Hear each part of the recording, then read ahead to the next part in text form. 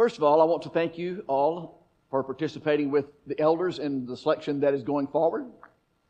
As you are aware, this is the last day that we have given to submit names of men you would have us to consider going forward to serve this congregation in the capacity as elders, shepherds, or bishops.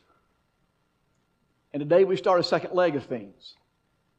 And so in a few weeks, you'll be asked to also look out among you and select those who might be ones who fit the descriptions of someone that would be a deacon. And so this morning I want to begin the journey of working through this material. It is not the marathon that the material with the elders were. There'll be 3 lessons in this particular consideration. And then at the end of that, we'll lay out before you the groundwork that we'll go forward with as we move forward in further developing the organization of this congregation. And so this morning, I want to speak to you relative to the idea of deacons. When we think of this term deacon, when you hear the word deacon, what pops into your mind? Is it some sort of official? Maybe like a board of deacons in some denomination? Bosses? What pops into your mind when you hear the word deacon? What we're going to see is this word has a completely different understanding than what the religious world at large has and what many of brethren often think about this. The first interesting thing about this word is it's used over 100 times in the New Testament. 2 times it is untranslated. And those 2 times occur in Philippians chapter 1, verse 1, where the church at Philippi is acknowledged with being the bishops and deacons and saints. The second time it occurs where it is not translated is in 1 Timothy chapter 3. And so the translators did not do us any favor by putting the word deacon there and also the word office with that. But we're going to look at this morning and describe the person, and then describe something of the work that is there. So the first thing we want to consider when we look at this is we want to consider the servant from the noun form. Look at this from the noun form, and begin with me in Matthew chapter 20 and verse 26. And we're just going to roll through some passages and make some comments as we look at these passages. Matthew chapter 20 and verse 26. He says, "Yet it shall not be so among you, but whoever desires to become great among you, let him be your servant." There is our word that is translated deacon. Notice he doesn't say, "Let him be your deacon." We're describing the man. And the man is described as a servant.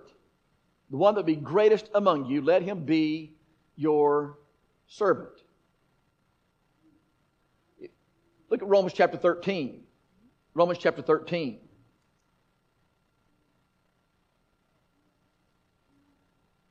And look at verse 4. Romans chapter 13 and verse 4.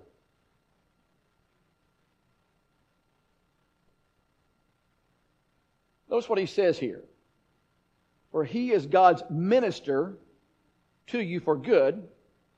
But if you do evil, be afraid, for he does not bear the sword in vain. For he is God's minister to avenge, an avenger to execute wrath on him who practices evil." Here is our word, but it's in the word minister. Minister is someone who serves. And so here he talks about an official that has been delegated the authority to enforce law. And he is called a minister, a servant. But also notice something else here. The something else here is to notice that he is assigned a specific task. He is not a minister in general. He is someone who is assigned a specific task that is given. And so look at 1 Corinthians chapter 3. 1 Corinthians chapter 3. And look at verse 5. 1 Corinthians chapter 3 and verse 5.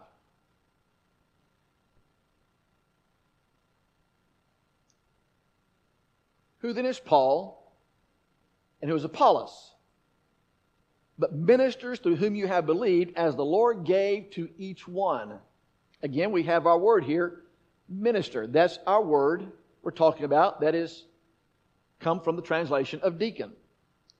So who's he talking about? Is he talking about Paul and Apollos preachers?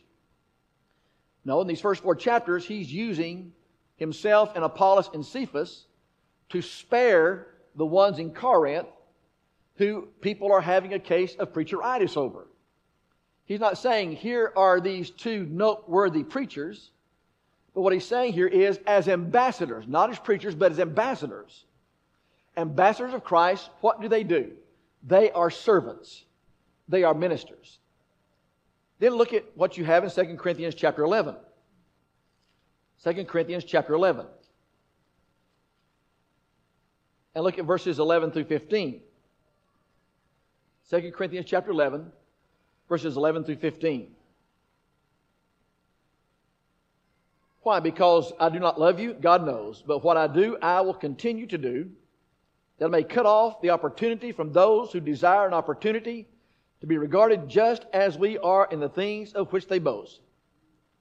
For such are false apostles, deceitful workers, transforming themselves into apostles of Christ.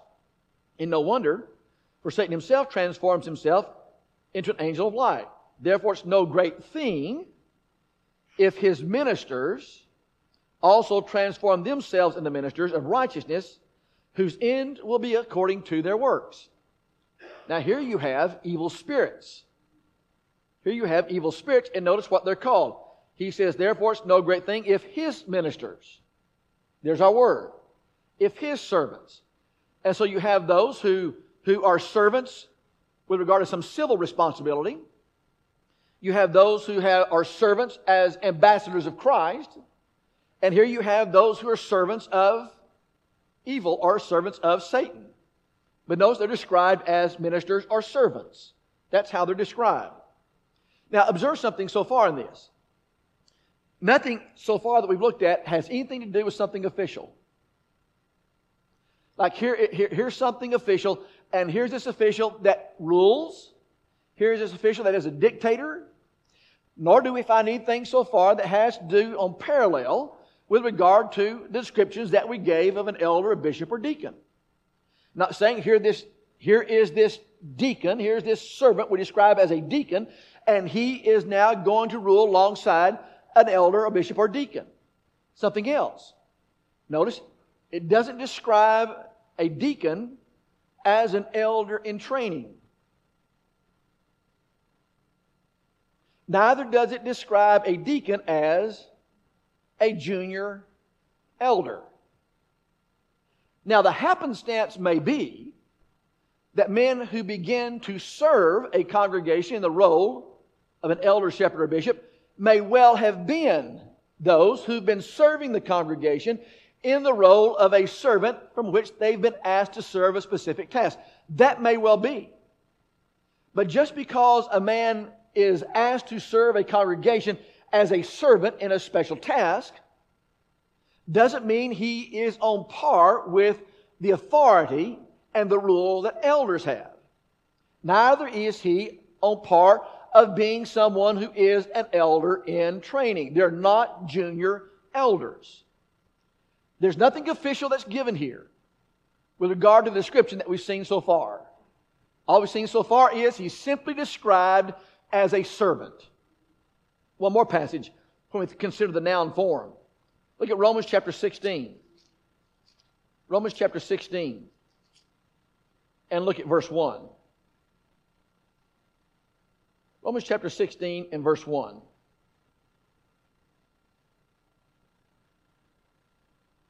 I commend you to Phoebe, our sister, who is a servant of the church in Cenchrea. That word servant there is the word that's not translated deacon in Philippians chapter 1 and 1 Timothy 3, the very word we've been looking at. Notice it doesn't say that she's a dictator. It doesn't say she rules. It said here she is a servant of the church. So you have a servant in civil authorities. You have a servant of Satan. You have a servant with regard to the preaching of the gospel or as an ambassador. But here you find Phoebe was a servant of the church. Someone says, well, we need to find a role for a woman to occupy the office of a deacon. No. What we need to find is a work for workers to do. And we find a work for workers to do, then we have found a servant. And Phoebe was simply a servant of the church. Now put a peg there. We're going to talk about women deacon or no women deacons when we get to the description in 1 Timothy chapter 3. We'll come back and deal with that later. But all I want you to see right here is she doesn't occupy some official capacity. She's not on par with running things. She's not functioning as an elder. She's not running or functioning with the elders. She's simply occupied or described as someone who is a servant of the church. There ought to be a place for anybody and everybody who wants to be a servant of the church. And so when we begin to describe this, what we also describe as they're looked at in the New Testament is they're described as a labor of love. Now, a couple of little tidbit things along the way. When the Greeks looked at someone who was described a servant, they described those who were shopkeepers, bakers, things like that, as being on a lower rung of things. A little more elevated would have been physicians or teachers. But still, they were viewed as someone who was less. Among the Jews, they did not have that kind of stereotype, although among the Jews, it was still someone that was lower. Someone that was a servant was someone that was lower than someone that had an elevated position, though among the Jews, a servant was still elevated, not as low as the Greeks. The Greeks looked at it from the standpoint of someone who had demonstrated loyalty and therefore was worthy of respect. The Jews looked at it as someone who was a servant, but just not as high as those who were elevated. So in either case, the servant was looked at, as servants were looked at, as someone that was lower, not someone that was elevated. And so you think about those considerations as we look at the man, how he's described. He's described as a servant. But now let's look, second of all, let's look at the verb form, because this describes what the man is doing. The man is described as a servant, but now it describes what he's doing. If you saw a carpenter building a house, would you say that he does carpentry? Yeah. You describe him as a carpenter, that's who he is, but what does he do? He does carpentry. Well, look at the use of the term here. Look at Luke chapter 10. Luke chapter 10. Luke chapter 10 and look at verse 40. Luke chapter 10 and verse 40.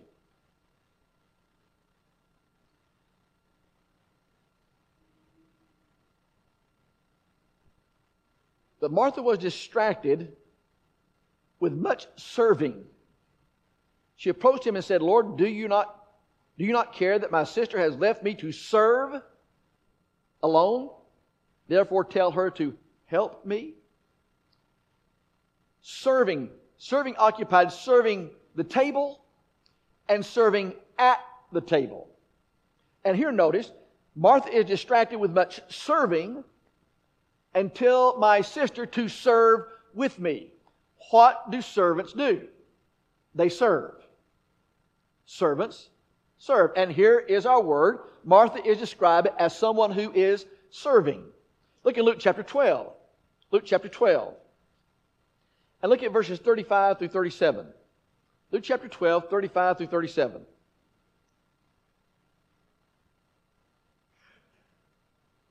Let your waist be girded and your lamps burning. And you yourselves be like men who wait for their master when he returns from the wedding, that when he comes and knocks, they may open to him immediately. Blessed are those servants whom the master, when he comes, Well, if I am watching, assuredly I say to you that he will gird himself and will have them sit down to eat and will come and serve them. Now, here is not the servant of the house serving. Here's the servant of the house being served. Here in this instance, the master comes and he girds himself and he has the servant sit down and he serves the servant. Again, you have the idea of serving a table or serving at a table. Here is this one that is being served. But now you reverse that. Look at Luke chapter 17. Luke chapter 17 and look at verse 8. Luke chapter 17 and look at verse 8. I'll back up to verse 6. If you have faith as a mustard seed, you can say to this mulberry tree, be pulled up by the roots and be planted in the sea, and it will obey you. And which of you, having a servant plowing or tending sheep, will say to him, when he has come in from the field, come at once and sit down to eat? But will he not rather say to him, prepare something for my supper, gird yourself and serve me till I have eaten and drunk, and afterward you will eat and drink? Here's just the opposite from Luke chapter 12. Here the master comes in and the servant serves the master. But look at what he's doing. He is involved in serving. Look at Luke chapter 22. Luke chapter 22. Look at verse 27. Luke chapter 22. Look at verse 27.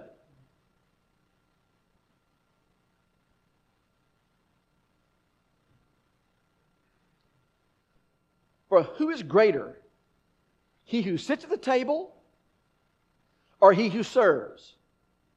Is it not he who sits at the table? Yet I am among you as one who serves. Here you have the greater that's considered. Who's the greater? He said, I sit at the table who's someone who serves.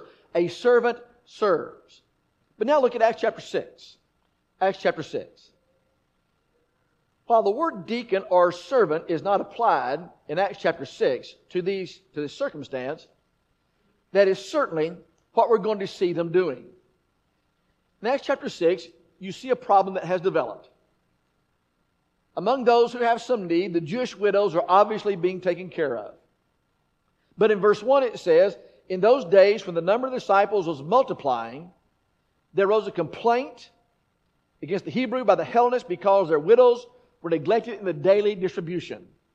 So here you have those among the Hellenists, those who were not pure Jews. They had some kind of breeding of Jews in them, some Jewish line, but they were not pure Jews. So here you have the Jewish women that are being served, but those who were not pure Jewish women, they're not being served. Now make another observation here. By the time you come to Acts chapter 6, the church has grown in Jerusalem to well over 5,000 people, if we are able to calculate the numbers from Acts chapter 2 and Acts chapter 4 correctly. Would it not be possible in a group of 5,000 people for someone to possibly be overlooked? And that's what's taken place. And so the apostles see that, and the 12 summoned the multitude of the disciples and said, is it not desirable that we should leave the word of God and serve tables? Pause. If there's 5,000 people there, it says they summoned the multitude of the disciples. Did they summon the 5,000 multitude? Or did they summon those who were representative of the 5,000 among them to consider this? That's what they asked them to do. It says, it's not desirable for us to serve table. Therefore, seek out from among you 7 men of good reputation, full of the Holy Spirit and wisdom, whom we may appoint over this business. Now you have two kinds of servants here. You have those that are servants of the word. And the apostles say, it's not fit that we leave serving the word. Therefore, you need to ask someone among you, you need to appoint someone among you to serve tables. The apostles are serving, but they're serving the word. And now there needs to be some who will serve these who are being overlooked. But notice again, there's a specific task assigned to it. He says again that we may appoint over this business. Over what business? Over the business of serving the tables to provide for these Hellenist widows. And so like in Romans chapter 13, you have a specific task assigned to what is being asked to do here. The point I'm making with a specific task is you don't appoint men to be deacons so you can have names on a letterhead. How many deacons do you have? I was asked this last week. People are asking about the organization of the church, asking about Campbell Road. How many deacons do you have? I said, I think we have 20 or 21. But we're about to enter a process of appointing more. But we don't just need 20 or 21 guys who can occupy an office, an official role, so they can have their name on the letterhead. That doesn't function or help anybody. We have 20 or 21 men who have been appointed a task to serve this church and fulfill the needs this church has that these men appointed can perform. That's what you have taking place in Acts chapter 6, whether they're called that or not. So you have those who are serving the Word, and the apostles say, we have a unique responsibility. Anybody can serve tables, and he's not diminishing them. Anybody can serve tables. But not anybody just now, in this time that they're speaking, can serve the Word. At this time, the inspired Word is in the inspired man. Today, we have the inspired Word in the inspired book. And we can go to the inspired book, we don't have the inspired man. But here they're going to serve tables. Just a second sidebar. We often go to Acts chapter 6 to say, this is how you do this. Ask the church to select. Well, wait a minute. If you go back to Acts chapter 2, the 12 summoned the multitude. Who'd they summon? They probably summoned the representatives. Acts chapter 6 tells us what is done. Acts chapter 6 doesn't tell us how it's done.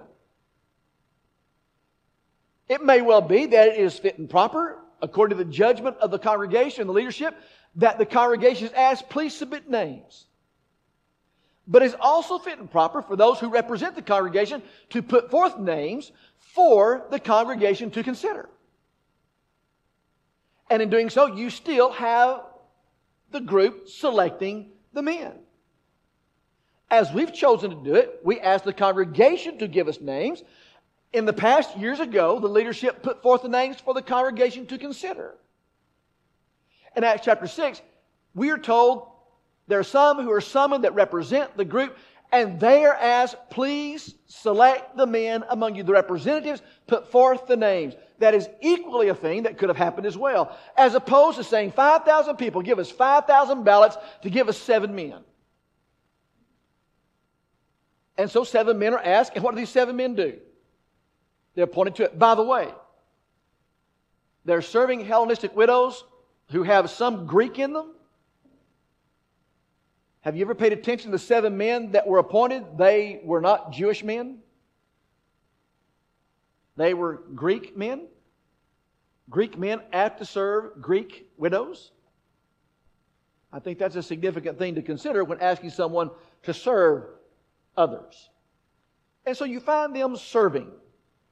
And they're serving tables and they're serving the Word. Look again with me at Hebrews chapter 6. Hebrews chapter 6. Hebrews chapter 6 and look at verse 10. Hebrews chapter 6 and verse 10.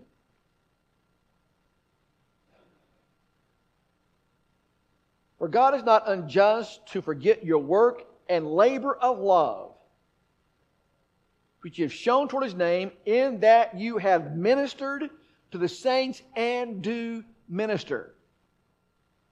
Here is this work that's called a labor of love. And God sees that when you serve His name and you serve His people. Look at 1 Peter chapter 1. 1 Peter chapter 1. 1 Peter chapter 1 and verse 12. 1 Peter chapter 1 and verse 12.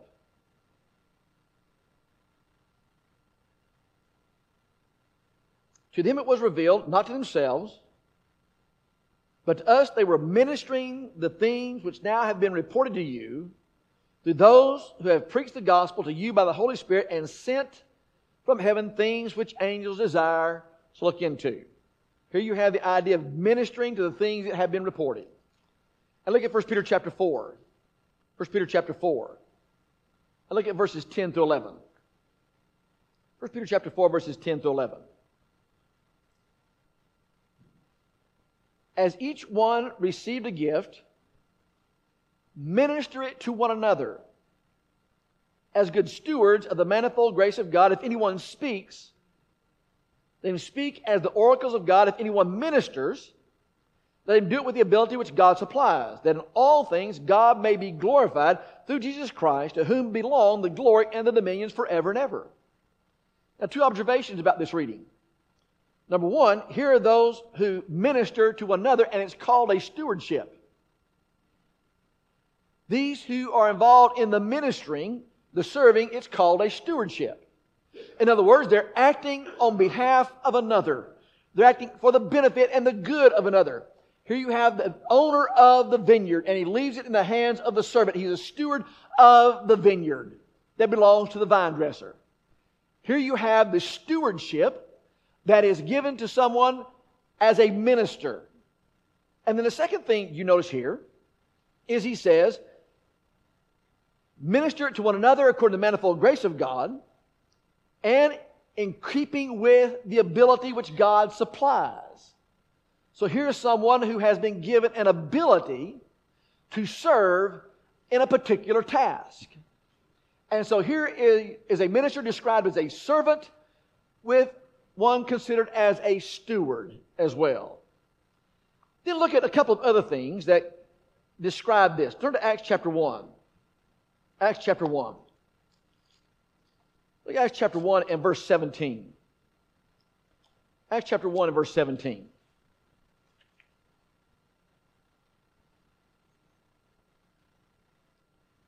Speaking of Judas and the loss of Judas, it says, verse 16, men and brethren, the scripture had to be fulfilled, which the Holy Spirit spoke before by the mouth of David concerning Judas, who became a guide to those who arrested Jesus. For he was numbered with us and obtained a part of the ministry. And if you go on down, he says in verse 24, it's written in the book of Psalms, let his dwelling place be desolate, and no one live in it, that another may take his office, his bishopric, his ability to oversee, as we looked at it when we looked at bishops. But notice, Judas has a part in this ministry. Here he is called a minister, a servant, had a part in serving as an apostle. And look at 1 Corinthians chapter 6. Chapter 16. 1 Corinthians chapter 16. And look at verse 15. 1 Corinthians chapter 16 and verse 15.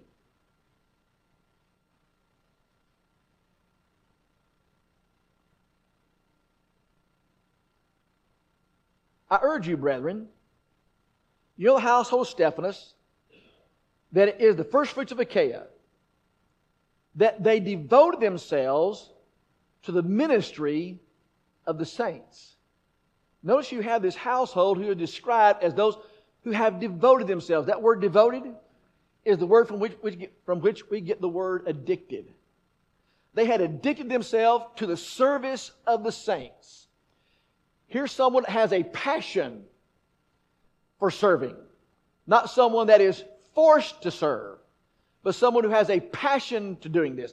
They are addicted to it. They are devoted to it. And so here you have those who have a passion for it. And then turn to Romans chapter 12. Romans chapter 12. And then we'll pause and make some closing observations. Romans chapter 12 and look at verse 10. As you back up to verse 6, he says, Romans chapter 12, verse 6, having then gifts differing, according to the grace that is given to us, let us use them. If prophecy, let us prophesy in proportion to our faith. Or ministry, let us use it in ministering. He who teaches in teaching. He who exhorts in exhortation. He who gives with liberality. For he who leads with diligence. He who shows mercy with cheerfulness. Let love be without hypocrisy. Abhor what is evil. Cling to what is good. Be kindly affectioned to one another with brotherly love. In honor, giving preference to another. Notice how he lists these gifts that are here. I don't think these are necessarily supernatural gifts. And one of them is, if he has a gift of serving, let him serve. And how does he do that? With kindly affection. How does he do that? In honor, giving preference to another. So here you have someone that has a gift of teaching, teach. A teacher teaches. A servant serves. If that's the gift, then serve. Sometimes you'll hear someone call about, well, this is my love language. Well, here's a person's love language. They're a servant who serves. And let him serve. Now, what are some observations we can make about this? First of all, when we work with the identification of a deacon, we don't work with the idea of someone that rules or someone that's a dictator. And it's not some official office. There's no indication of an office here. It's described like the work of an elder, a bishop, or a shepherd as a work. There's no idea associated with any kind of official place. A deacon is identified with a particular person and a particular task. Always a servant serving to do a particular task. You don't find deacons in general. You don't find servants in general.